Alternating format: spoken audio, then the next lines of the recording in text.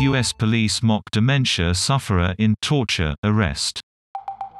The Colorado officers are seen reviewing a clip where the 73-year-old's shoulder goes pop.